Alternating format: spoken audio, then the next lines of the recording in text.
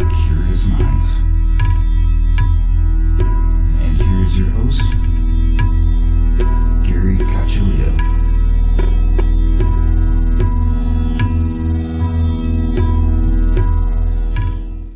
Welcome, everyone, to another episode of Everything Imaginable. I am your host, Gary Cacciolillo.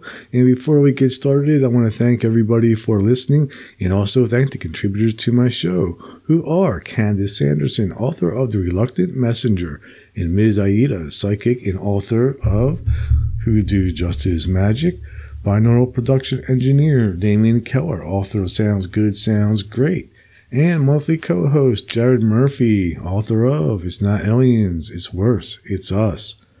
If you are interested in contributing to the show, go to my website, everythingimaginable2020.com, and you'll find everything you need there. And now, without further ado, our guest for today is Louise Eddington. She is the author of The Complete Guide to Astrology and also Modern Astrology. Thank you for coming on today. Thank you for asking me. I'm always willing to come on and talk about astrology on a podcast. So what brought you to astrology? Oh, boy. Well, it's kind of funny. I've actually got some writings of sun sign meanings and things that I probably wrote when I was about 12, 13, in that teen writing. And I was always interested in it. But when I was 29, which is the first Saturn return in astrology, when it's kind of one of the stages of life, the cycles of life, I had a friend who had studied astrology, and she did my chart for me and did a written reading. And it was so accurate that I was just hooked to learn more beyond just the meaning of the sun signs, which most people know. And she lent me some books. I taught myself how to hand calculate astrology horoscope charts because there was no computer programs when I started. And for years, I just did it as a hobby and would practice on whoever would let me, and read books and magazines. And then in 2012, I just kind of had a big kind of awakening and said, I want to be a professional astrologer. Why aren't I doing what I love for my business? So I did. Awesome. That's pretty cool. One of the things, like I know me personally, my sun's sign is Capricorn. I'll be born December 30th, 1967. Mm-hmm. And I don't fit Capricorn very well. Like, if I look at my personality traits and the way I operate, like, the only thing that I have in common with a normal Capricorn is my work ethic. But everything else is not even close. Does that happen a lot? It does. It happens fairly frequently. I mean, there is one major thing that you kind of found in common with the sun sign Capricorn. But I also have to say that Capricorn, in my opinion, is one of those signs that kind of gets a bit of a bad rap and bad press in sun sign astrology. It's, described as this very, very serious kind of almost cold and mirthless kind of energy, which Capricorn isn't. But however, your whole chart must be taken into account. That's based on the date, time, and place you were born. Your rising sign is kind of what your personality out in the world is. And you may have a very different personality to your sun sign. Also, where your sun is in the chart affects how strongly it shows. Also, how many other planets are in Capricorn. It's quite common to just have the sun in whatever sign you're born in, and all your other planets bringing other energy into the chart. So, sun sign astrology has some value, of course, but we can't look at it just alone, really. So. Okay. So with sun sign, all right, so I've been dating. So every time I date somebody new, I check to see if I'm compatible with that particular sign. How accurate is that one? Because, again, it doesn't seem to be, I don't know, the person that I'm clicking with is, according to my sun sign, it says I'm like the least compatible with. But, yeah. It seems like Yeah, the opposite again. Yeah, I don't put much stock in that, to be quite honest. I think you can be compatible with any sun sign because of all the other factors in the chart. And sometimes a little bit of supposed incompatibility or a little tension can actually bring kind of more of a spark. So it's not something I focus on in my work at all. And in fact, myself personally, well, I've been married 25 years now, but even before that, and even in my life with other kind of partnerships, business partnerships and things, I don't ask what their sun sign is. I don't even think about it. I go on how it feels more. So astrology, the popular astrology with the sun signs and saying this sign is compatible with that is kind of diminishing the true depth of astrology, in my opinion. So. How about this Mercury situation? I mean, I will say that one thing that definitely seems true to me is whenever Mercury goes into retrograde, my life just completely falls apart. Yours does? Yeah. It's a nightmare. Yeah, not everybody's does, but it kind of, again, depends on where Mercury is in your chart and how attuned you are to Mercury. And also, my personal ethos with astrology is actually kind of working with the energies. And to my mind, Mercury retrograde is a time to just slow down, check the details. If you keep going at your manic pace and just expect everything to work as normal, then you're probably going to have a few issues. Not many people's lives completely fall apart, but I guess depends what you mean by that when you say my life falls apart. But this Mercury retrograde where we're in as we record this has been particularly cranky because we also have Venus moving retrograde at the same time. And they are our two most personal planets after the sun and the moon. And so to have them both working apparently retrograde from our perspective, because of course planets don't actually move backwards,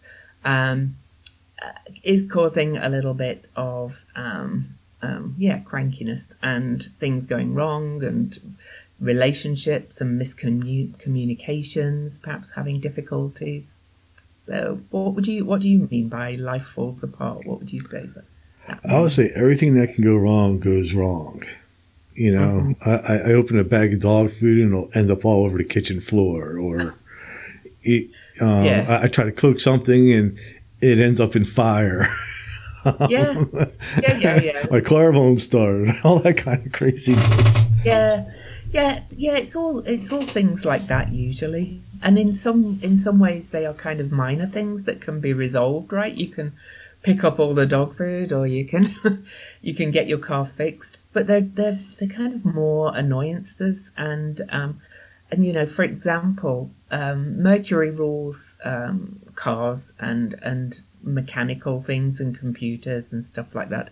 So it's a good idea to back up your computer before a Mercury retrograde if you don't have a normal backup, or to perhaps get your car serviced if you're going on a trip before you drive anywhere in a Mercury retrograde. But it happens 3 times a year, and in fact, like this year, we actually get almost 3.5 retrogrades this year. So it's a big span of your life to kind of stop living. So I do not believe in a lot of the popular law about don't sign contracts, don't buy new things, don't do this. Many don't start businesses. That's another one. Many things bought or begun in a Mercury retrograde have lasted a long time. It's pretty random. Mercury is a bit of a trickster, how he shows up and how he kind of manifests in his retrogrades. Mine biggest one this time was that I was doing an astrology consultation for somebody and I forgot to record it. So that's a pain. I'm going to have to, offer her another session to make up for it. But it's not the end of the world. Yeah. I still would prefer not to leave my home when it happens. Really? Oh, I don't believe in stopping living, but that's up to you. Damn planet. So how can astrology be used to improve our lives and to help give us a better perspective of ourselves and other people? Because I mean, obviously, I think when we look at all these archetypes and stuff like that, to me, that's one of the most valuable things. Is it gives me that point of view that I normally wouldn't have. Mm-hmm. Well, the astrology I practice is primarily called evolutionary astrology, and I believe that we are here to kind of evolve and grow throughout our lives, and astrology can help you do that by understanding your character traits and what perhaps the less favorable traits are of each placement in your chart, and how you can work towards being your best self, really, and saying take the high road or whatever. You know, for example, Mars in a Sagittarius, or which I have, can be overly assertive and overly aggressive. So, you know, you might be aware of that in yourself, but once you become, once it's pointed out to you, you can choose to kind of hold back a little bit and just be a little bit gentler and a little bit softer. And then, you know, we work also with where the planets are now in relation to your birth chart and how they are activating your chart. And for example, a Pluto transit on a person's chart is a time of real soul change and growth and evolution and kind of personal development. And it might be a good time to say to somebody, well, you know, if you're struggling with it, it might be a really good time to go to a therapist for a while to kind of talk this over with them, so that you can lean in and work with the energy rather than resisting it. And so it just gives guidance to help people to grow and live their best life. And that's how it works for me. Is there a generational effect of the planets also, especially the planets that are like way out there, like Pluto and Uranus? Oh, absolutely. Pluto, for example, again, Pluto generations roughly align with what we would call like the baby boomers, Gen X, millennials, and Pluto in Leo generation, they were really the first generation of teenagers. They're the boomers. They kind of had it good. Life was fun, and they made the most of it. And of course, now they get blamed for all the ills in the world as well. But you know, they were kind of taught feeling like they were a bit entitled to get the most out of life. Then Pluto and Virgo generation are more a generation that were a little bit more humble and a little bit more service-oriented, doing good with people. Pluto in Libra are kind of more the power couple generation, if you like. Libra is very much about, you know, how things look and about balance and harmony and beauty. And if you think of what we call the power couples, that's kind of their focus, and so on and so forth. So yeah, there is generational elements to it, of course. And I don't know where I was going with that. Carry on, ask me questions. Is there anything to like the idea of us moving into a new age, like the age of Aquarius and things like that? Or what age? In fact, there's always seems to be some confusion about what age are we in and what age are we going into. You know, some people say we entered the age of Aquarius like around the 60s. Other people say it was happening around 2012. And now people are saying it's happening now. I don't. Well, ages don't begin on a day or on a year. Mm-hmm. They kind of... because of the cycles of the planets and the evolutionary style and change of the cycles of the planets, ages kind of fade in and fade out, if you like. And it's my opinion that we are kind of in the process of leaving one age and a new one beginning. And so we are leaving the age of Pisces for sure, but we still have not released all that needs to be left behind from the age of Pisces. and we have not fully stepped into the age of Aquarius. I'm not, I see it as bit by bit, really. I do think the age of Aquarius, I think we actually started to move into the age of Aquarius back in the Industrial Revolution, personally, and other astrologers do too. But it's a good probably 200 to 400 year period of shifting and changing. Even the smaller cycles of astrology rarely just shift on a moment. For example, we have a conjunction between the two planets Jupiter and Saturn that happens every 20 years, not every year. And for 200 years, we had the Jupiter-Saturn conjunctions in Earth signs, always in Earth signs. Until 1980, we had one in an air sign. Then 20 years later, in 2000, we had an Earth sign again. And then in 2020, we shifted into air for the next 200 years. And when the great conjunctions, as they call them, mutate into a new element, we really start to have a whole new shift of emphasis. We're moving into a time of great innovation, and that's very kind of about air, ideas, new ideas.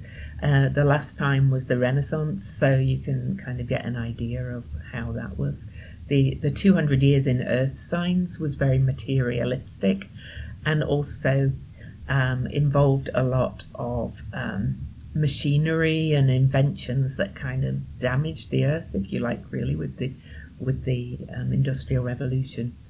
So nothing kind of begins and ends on a day. So we're lucky enough, or depending on your perspective, to be born in a time of massive shifts in many ways. So, yeah. Interesting. How about there's different types of astrology. There's like what we have here in the West. Then there's like the Chinese astrology and their signs. There's Vedic astrology. There's Native American astrology. How do you take all those into account? Can they put together into one system? Should it be viewed as independently? Did they ever contradict each other? Some people are trying to bring them together into one system. I don't know if that's going to be entirely possible because it's too big a project. They do usually pretty much complement each other. They just have a different emphasis. Vedic astrology is much more predictive, and it's based on a different zodiac. I use the tropical zodiac, which most Western astrology does. Vedic uses the sidereal, and so but the energy flow usually pretty much works together. Astrology, like in a Chinese astrology, we're moving into a water tiger year, and as the water tiger year begins, in my astrology system, we actually have nothing in the fire element for quite a long period of time, which is a time of great inspiration and creation, which fits with the water tiger element. So there's usually a lot of tie-ins with the energy overall, and I kind of try to bring in a lot of other stuff in my writing, and in a lot of my work I have a membership group. I bring in numerology and the tarot as well, some of these other systems, and I do find that they're all really kind of forms of just tuning in to the cycles and energies of whatever creates this universe we live in. So that's how they work for me. So, yeah, they all work together, in my opinion. Interesting. How would astrology work if we were living on another planet? Well, the astrology we practice is Earth-centered, and we see it from that perspective. Mm-hmm. So I think we'd probably have to watch the cycles from the planet we move to and see how they build up the history of it as astrologers have done here since Sumerian and Babylonian times. It would take some thousands of years. Yeah. You probably want to start with the basics. One of the earliest planets. Well, obviously the sun's movement was tracked, particularly for planting and farming and working with the land and things, and then Venus. Venus's cycle was pretty much tracked very early on to develop. So you'd probably start with the faster moving, most noticeable energies to see how they affected you. So I don't ever plan on living on another planet. I suspect that eventually we will, though. Not in my lifetime, I don't think. I have no interest. I like it here. I do too, but I do think that we're going to have to move out eventually. I don't know. We'll see. How about, sometimes I recently heard a theory that at one time our solar system was a binary solar system. And when it was a binary solar system, there was another planet that has this ridiculously long orbit. I'm sure you may have heard of it. It's like Nibiru. Is that ever considered in any type of astrology? Oh, probably. I haven't considered it though. So, there's enough to work with the asteroids and the newly discovered dwarf planets that that keep being discovered. In fact, like Eris and Ixion and Haumea, and there's more asteroids than you can shake a stick at. So I think I've got quite enough to deal with without going down that rabbit hole. But there is one thing that I love about astrology, that it is an endless rabbit hole, but I think you have to choose your medicine and choose which ones work for you. So no, I haven't looked at that one. How about Pluto when it was downgraded from not being a planet to being something else? I forget what it was. And I guess recently, and I don't know what it is considered now. I think is it a planet again? It's no, not by the formal astronomical naming body. No, it is not. It's a dwarf planet. When Eris was discovered, dwarf planet Eris, she was discovered in 2005 and named in 2006. Astronomers had to come up with all new classification for all these new bodies that were being discovered, and they promoted or reclassified Ceres, who was an asteroid. First she was a planet, then she was an asteroid, now she's a dwarf planet. And now we have planets, asteroids, and dwarf planets, according to astronomers. Personally, as an astrologer, I don't really care what the astronomers classify them as, because their energy is still the same. Pluto is one powerful energy. As we can see right now, we've had Pluto kind of destroying our institutions and government structures since 2008, pretty much. So in collaboration with some other planets, and so astronomers get tied up in whether what a planet is. It has to be exactly round, or do this or do that, display these things, and personally, in the astrology of it doesn't really make a big difference to me. So Pluto, I just call Pluto a planet. So how is Pluto influencing the shake-up in our political system? I know, too, if I was looking at your website, one of your things is you do a little bit of activism also. So how does that work? Like, what is it that Pluto is doing to cause this turmoil? I can't pronounce that word, but you know what I mean. Yeah, turbulence or tumult. Yeah, Pluto he excavates, he digs up. He's related to things like corruption and sewers and caves and hidden secrets and revelation and such like. And so we can see that, since he moved into Capricorn, which he is the first time since, the USA is about to experience its Pluto return. In its formation, it had Pluto in Capricorn. So we're particularly being affected here in the USA. Clearly, I'm not from the USA, but I live in the USA. And so what he's doing in Capricorn represents our institutions and the man-made laws and structures that we live under. So commonly known as capitalism, patriarchal, hierarchical structures.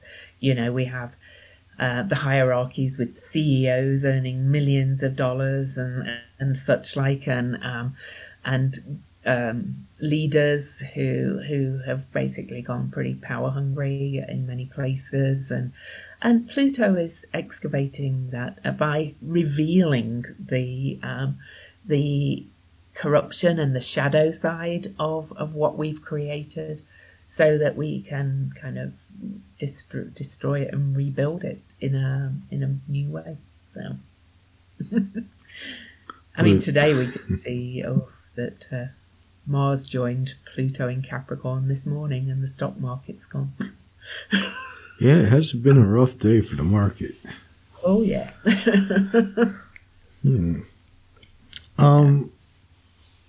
So.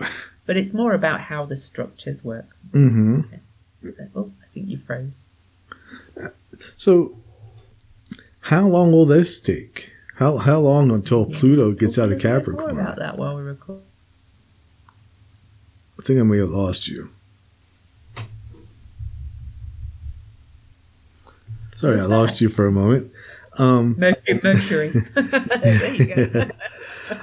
So how long does it take for Pluto to get out of Capricorn? He's going to because he moves very slowly, and all the outer planets go retrograde each year.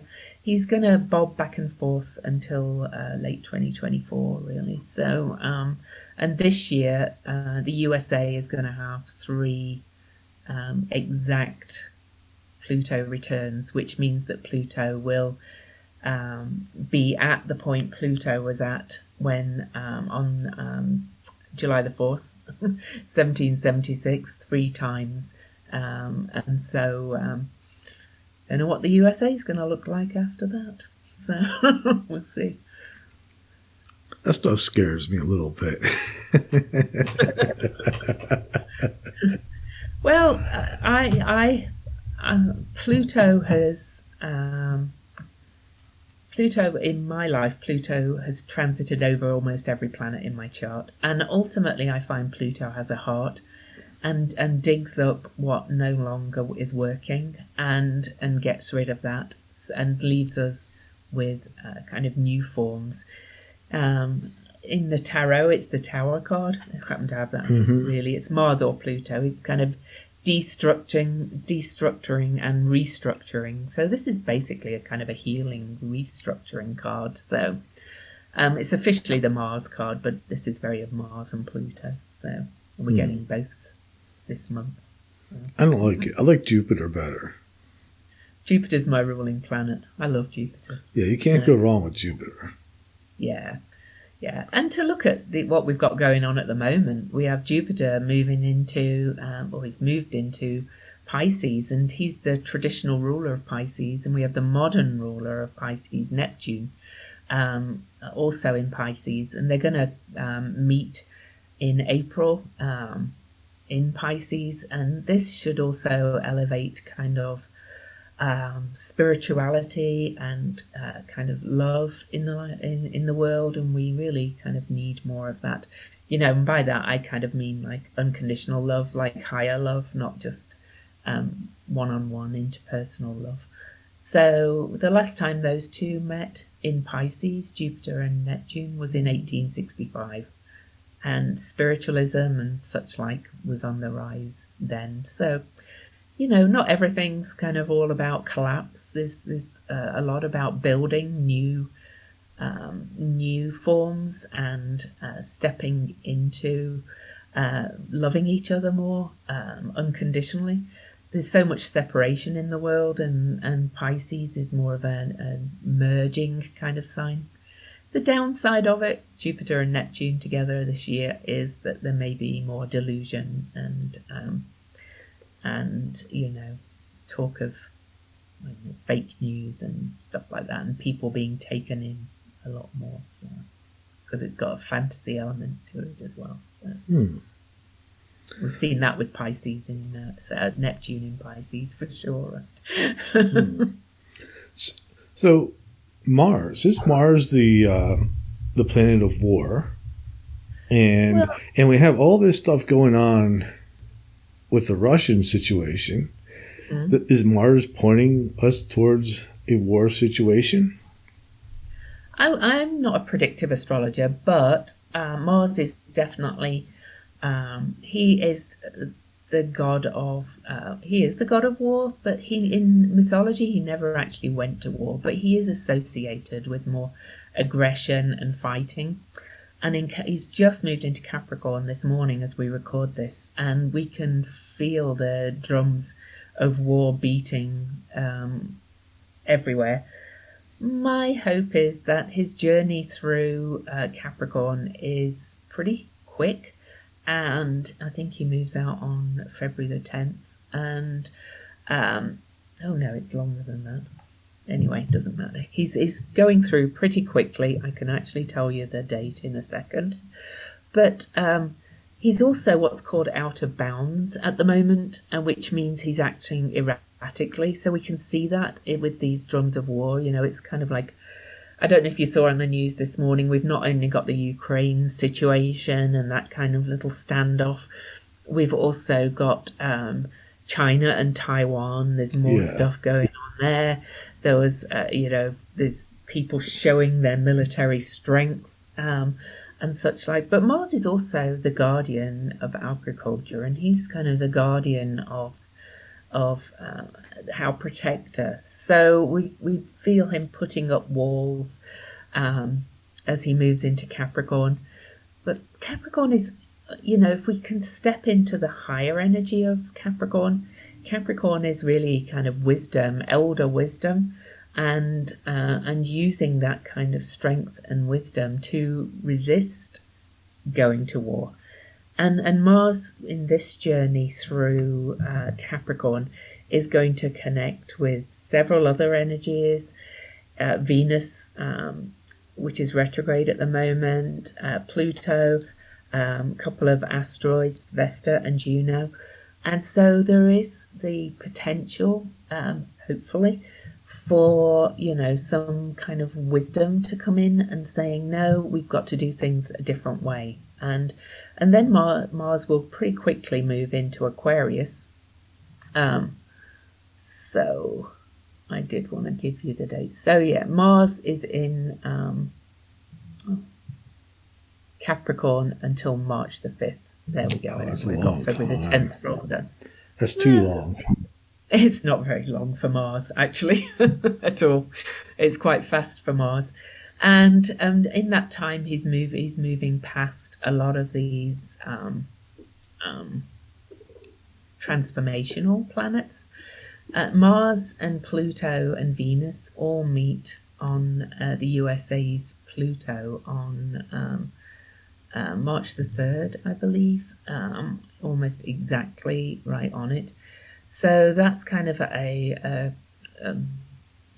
day to watch, I would say. But these energies can always go two ways. We can realize that we're on a fast track to something dangerous, and it takes a steady hand and some wise kind of navigating to move beyond it. So we can just hope that we've got that. I would never predict. I learn from one of the best astrologers in the business. His name is Stephen Forrest, and regarding making exact predictions in astrology, he says, sometimes those predictions are right, and that's when you hear about them. Yeah. because there's always other options that can occur. So. So a lot of the planets and astral bodies are usually named after gods and goddesses. Who is Earth named after? Oh boy. Well, Gaia really is the god of the earth. So I don't know where the name Earth came from. Earth's an element, and it is our home. It's our physical home, because Earth element represents all that you can touch, feel, smell, all the senses. I don't know where the word Earth came from. I've never looked into that. Yeah, it's one of those things that bothers me. Yeah. That nobody knows who named Earth Earth. Oh. And that's the English name for it. So what was it called in previous cultures? Who knows? I don't know.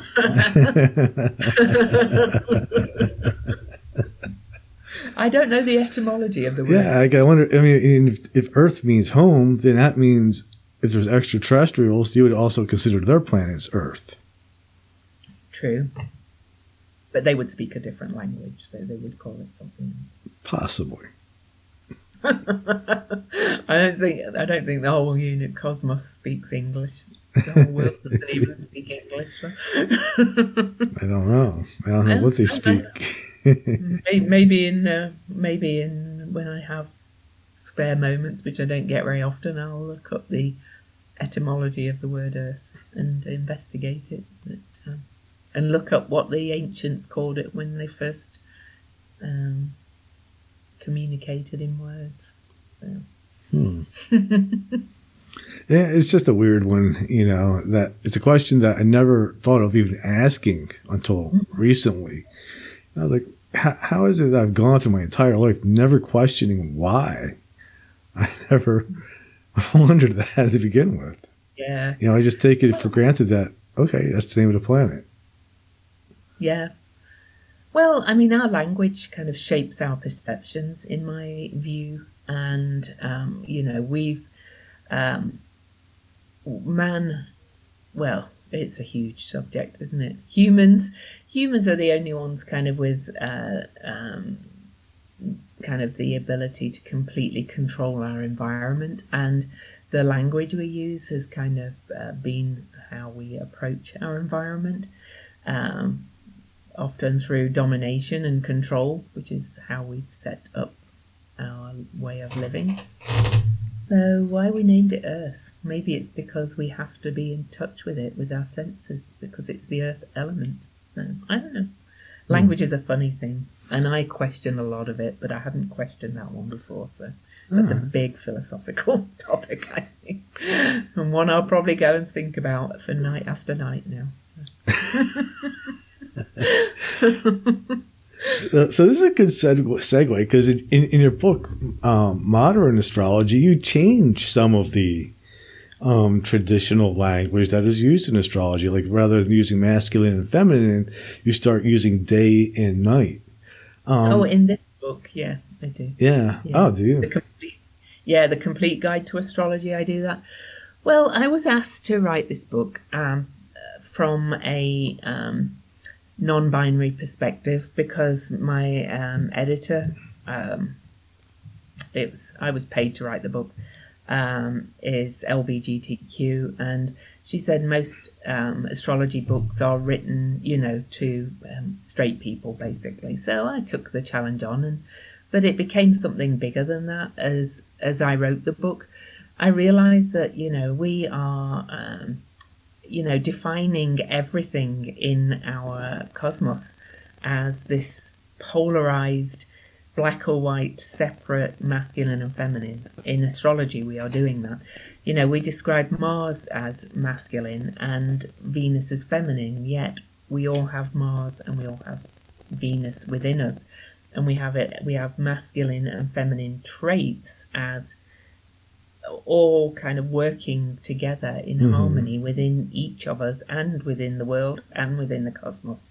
And even to go to the planets, Mars is described as this very masculine, aggressive, kind of male figure, but yet we've discovered water on Mars, which is traditionally a female element. So there's an old astrological technique called the astrology of sect that used the terms night and day instead. And I was like, we can see night and day. We can, as the Earth turns, we can see night turning into dusk and dawn and then full daylight, and then it revolves again, and then we have the twilight zones between day and night. Nothing is completely day or completely night or completely masculine or completely feminine. When it's day here, it's sunshine, it's night on the opposite side of the world. And it seemed to me to reflect the language we use in astrology, saying everything is masculine or feminine, seemed to me to partially reflect a lot of the polarization we have in the world, really. And since we're in a time where we're moving into this new age, which we went back to, the age of Aquarius, and I speak about that in the book as well, with it's two waves moving side by side is the glyph, one on top of the other, and moving into science, realizing that everything's connected with wave theory and all these quantum science theories, that we're realizing that everything is connected and everything works together. It's that thing about the butterfly flapping its wings and causing something happening to happen on the other side of the world. And so I thought, well, how about we look at it at a more integrated way and perhaps use language that's less polarizing. It was just kind of a proposal, just to kind of make people think about looking at it in a different way. Yeah, I thought it was really cool.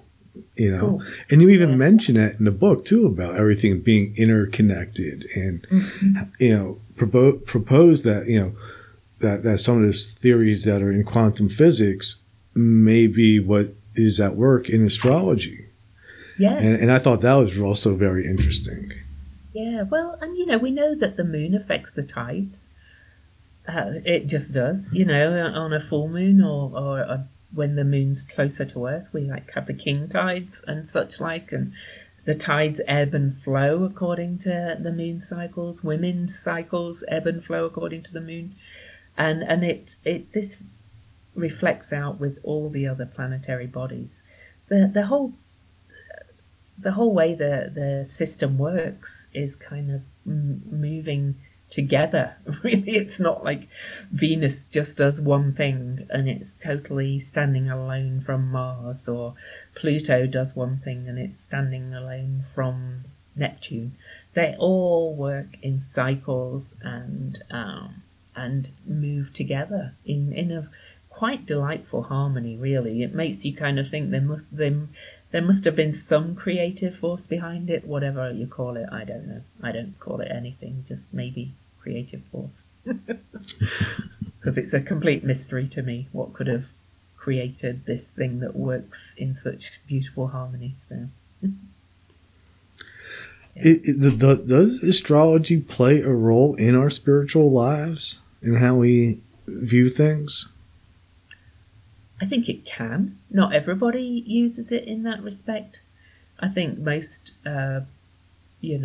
pop astrology kind of uses it to say, am I compatible with that sun sign, as you mentioned at the start. But I think there's a lot of us in the astrology world who are turning into what one of my, or not just one, there's several astrological friends of mine called sky astrologers. We kind of want to get out and feel the energies. In my first book, Modern Astrology, I gave exercises in each chapter to help people kind of really tune into the energy of each sign and each planetary energy. And that's how I work with my clients quite often. I use shamanic journey work so that people can get to know the energies themselves and feel that connection with the planet rather than just reading about it. And I think in that way it can become a spiritual evolutionary journey. Yeah, for sure. I know it's helped me on my spiritual evolutionary journey for sure. I just feel very in tune with how the world works. So if I want to experience Venus, I can just go out and fall in love. You could. Venus is more than that, though. Venus is our relationship to all kinds of things, not just people. She is love, but she's one of the planets that, well, a lot of astrology has just diminished these planets to a couple of basic meanings. But Venus represents our core values. She also represents our material desires and needs. So it's more than just about falling in love with a partner.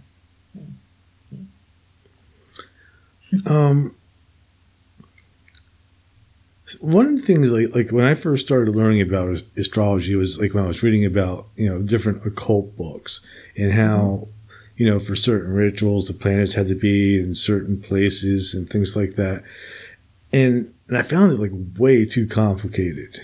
I was like, oh, there's just no way I could ever follow all this stuff. Do you ever run across people who are just like, they want to learn astrology, but at the same time, just like, oh, this is just too complicated? Oh, absolutely, yeah. It is a complex subject, and it's not for everybody. But you can understand a lot from just learning the basics. But that's why in ancient times, royal courts and things had a court astrologer to help them to understand it, because not everybody can learn everything about everybody. So that's my job.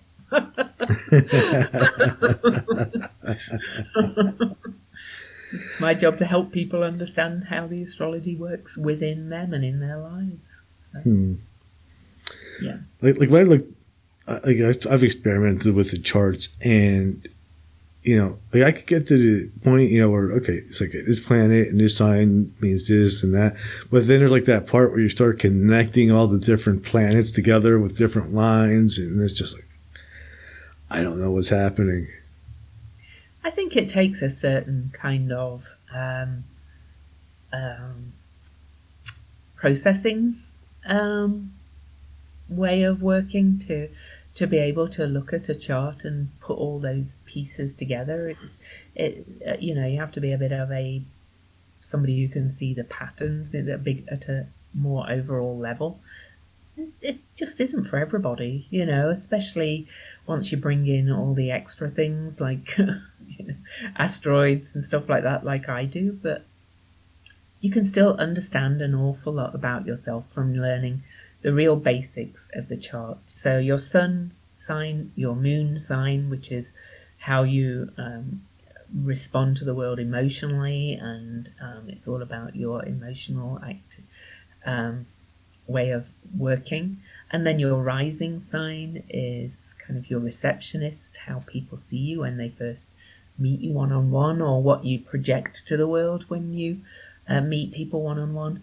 So just to learn those three basics, you can understand a lot more about yourself and how you work. But otherwise, go and get a good reading from an astrologer. Because one of the things I think I read when I was reading your book was my sun sign is Capricorn.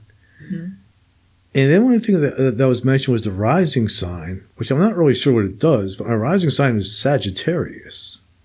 Ah, well, I'm Sagittarius. And I don't even know what Sagittarius does.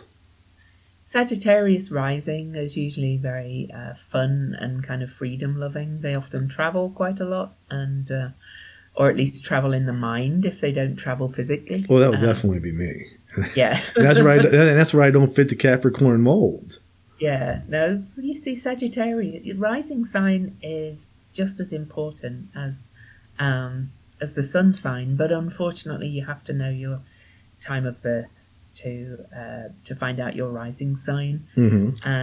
And not all areas of the world know that, or not all people in the world know their rising sign, which is why sun sign astrology has become popular. But you are still a Capricorn, and you said you've got that strong work ethic. That's one of the when I'm working, but then there's like this complete opposite part where I could just lay in bed all day, and just sort of like wander in my head. Yeah, well, Sagittarius, there you go. Just wants to wander anyway. They're the philosophers of the zodiac. So, and it will depend on the day, what else is happening in the skies and how it's affecting your personal chart. Like with Mars having just moved into Capricorn, your sun sign, you may go through, a few weeks of real kind of pushing forward with your work and doing a lot. And then when Mars runs into Pisces, say, or a Sagittarius ruled sign, it's been in Sagittarius for a few weeks. So you may have been more drawn to the philosophical kind of letting your mind wander kind of bent while Mars has been in Sagittarius. So, because it's activated your rising sign more. It would make sense. I have been kind of spacey and unproductive lately, at least doing physical stuff. Yeah. Like I finally vacuumed my house after 2 months yesterday. I bought a Roomba. That does it for me. I have a Roomba, but it doesn't really work that well. Oh, mine does. I have animals, so it fills up really quick. Yeah. Does astrology affect animals? Oh yeah, absolutely. I can tell when my animals seem to know when it's a full moon and such like, for sure. And some people even do astrology of animals. I have a book somewhere that talked about astrology of pets. I've never actually read it though because I've got too many books. I found a load of astrology books at an estate sale, and I'm probably never going to be able to find time to read them all in my lifetime, to be quite honest. So. What are you going to do with them? Oh, I might donate them to an astrology library or something at some point. Is there such a thing as an astrology library? There is, yeah. There's a new one that's just been created, and I think it's in the Bay Area by a fabulous astrologer called Jen Zart. She's not taking any donations at the moment, but when she is, I might send her photographs of what books I have and see if she's interested in any. There's a guy in London who's also created an amazing library of astrology books, and I predict there will be more at some point. So I could probably start one here in Utah with all the books I've got. So. How is astrology received in Utah? I work online. I don't really work, but Utah is not quite the state. Clearly, I am not from here, and when we moved here, I struggled to settle. But there's quite a strong spiritual alternative community in Salt Lake, and particularly in Salt Lake City itself. Okay, yeah, you're in a city. Yeah. And we have one of the oldest Pride festivals in the country, and such like. And the Parliament of World Religions was here last time it was held. So there's a lot of more alternative kind of differences, and the LDS Church itself doesn't really seem to reject astrology the way that some religions do. Mm-hmm. So I've definitely done astrology readings for some LDS people, but I don't do in-person readings. I prefer to work online. I'm quite the introvert, and I'm happy to be on Zoom with my yoga pants on. It's like I lived in Alabama, and they tried to hang me a couple times. Oh yeah. I'm not surprised. One of my good astrologer friends lives in Alabama too. She finds that interesting. Yeah. Yeah, you gotta hide. Yeah, the LDS Church is not like that about astrology. The worst people not worst. I mean, I don't mean that horribly, but it's often Catholics or like strong Southern Baptist types who who will not have anything to do with astrology. So I used to have a Catholic friend before I was a professional astrologer, and I just was not allowed to mention my astrology if we were hanging out together. And I did honour her request. She was a good friend. Why do you think people were afraid of it? Because personally, I think it's because some church hierarchies have rejected things like astrology because it might mean their power and control goes away when people realize they don't need them anymore.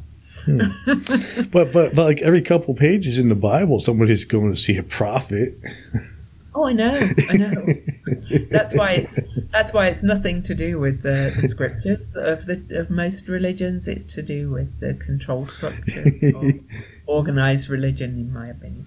Because like every once in a while, like, oh, I don't know what to do in this situation, so I better go see so and so. Exactly. But organized religion, primarily run by men, has rejected many things and made them out to be bad and evil and wrong, including many divine feminine figures, goddess figures throughout history. Like even the first wife of Adam, Lilith, was portrayed as this child-eating demon. So the language used by the hierarchies of organized religion is very interesting, and Pluto's doing its business on that too. So thank you, Pluto. Yeah. Gotta do something about these people eating children. That's for sure. Oh, yeah. Well, that's old libel against Jewish, isn't it? Apparently, I never thought of it that way, but now I'm aware of how old that propaganda goes. No, yeah, it is, and really, it's about controlling people. So there you go. And the early church, if you're looking at the Christian church alone, rejected and tried to destroy completely, like the Gospels of Mary Magdalene and Thomas, because they create a whole different story to the Christian. Yeah. They took out the Book of Enoch too. Yeah, exactly. Yeah. But it's all kind of coming to the fore now. There's more people like you and me that are discovering those things and researching them and not buying into what the powers say anymore. So, how does astrology come into play with psychic abilities? It doesn't really. Officially, I say most good it depends what you call psychic abilities as well. Mediumship it can be used completely separately to astrology, and you don't have to have psychic abilities to be an astrologer. But there's many different forms of psychic abilities and intuition, and I call my own connection to what you call psychic abilities, I call it knowing. It's kind of like when I look at an astrology chart, it kind of dances for me and I just know stuff but I've studied as well, so it's informed by the math and the science and the studying as well. So I put it all together and then trust what kind of leaps out at me from the chart. So. Right. Yeah, I do that too with tarot cards. I read tarot cards. Yeah. And, obviously I know all the traditional meanings and all that kind of stuff. But there's also sort of a intuition side to it too.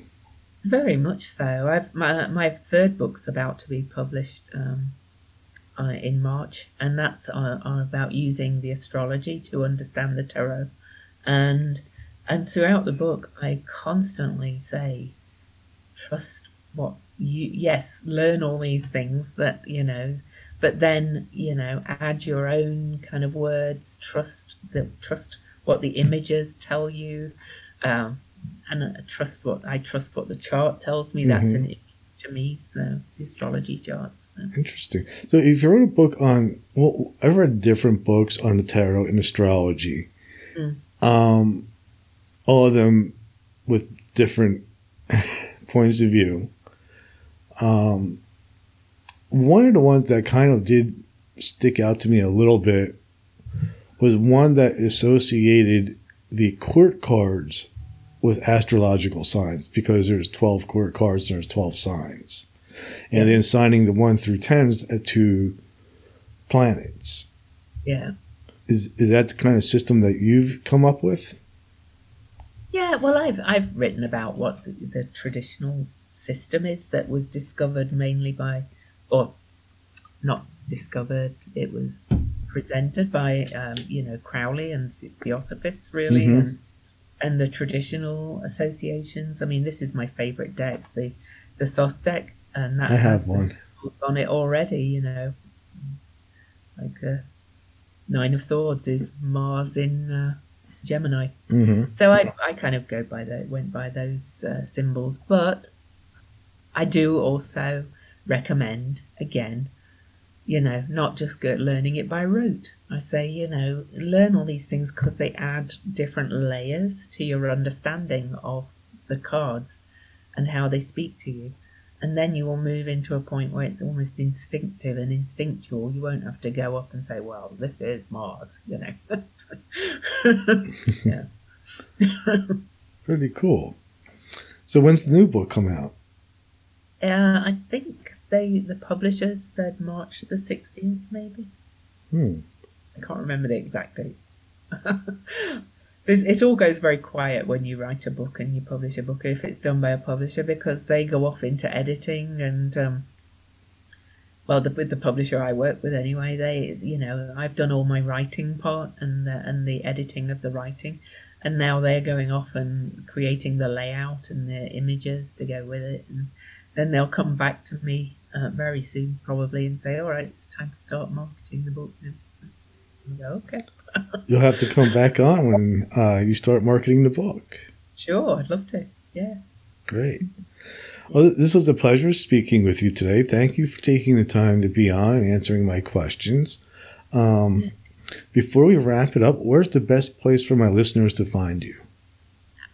Well, I am big on social media, or on Facebook and Instagram. So it's Cosmic Owl Astrology on Facebook and Instagram. Also on YouTube. I also have a bi-monthly podcast that's on my YouTube channel, Cosmic Owl Astrology, or it's Weirdly Cosmic on all audio outlets. I do a new and full moon podcast episode where I bring in numerology and the tarot and the astrology to talk about what's going on in the world. And this, my website is louiseeddington.com, LouiseEddington.com. Cool. I'll put a link to your website in a note to this episode so my listeners can find you. And I'm guessing that from there they can get to your YouTube channel and your social media also. Yeah, they can. They can find it all on there. So. Great. Well, it's fun talking to you. Thanks for being on today. Well, thanks for having me. It's always fun to do these things, and yours is a fun podcast. Thank you. And just hang on for 1 second. I'm just going to play the outro.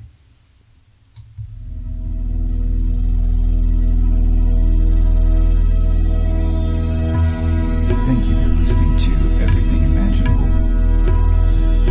You can reach Gary at everythingimaginable2020.com or message him at everythingimaginable2020@gmail.com. He's also on Facebook, Twitter, Instagram, and LinkedIn. You can buy t-shirts, coffee mugs, and other merchandise to support the cost of producing this podcast. Click on the merchandise link at the top of this page, www.everythingimaginable2020.com.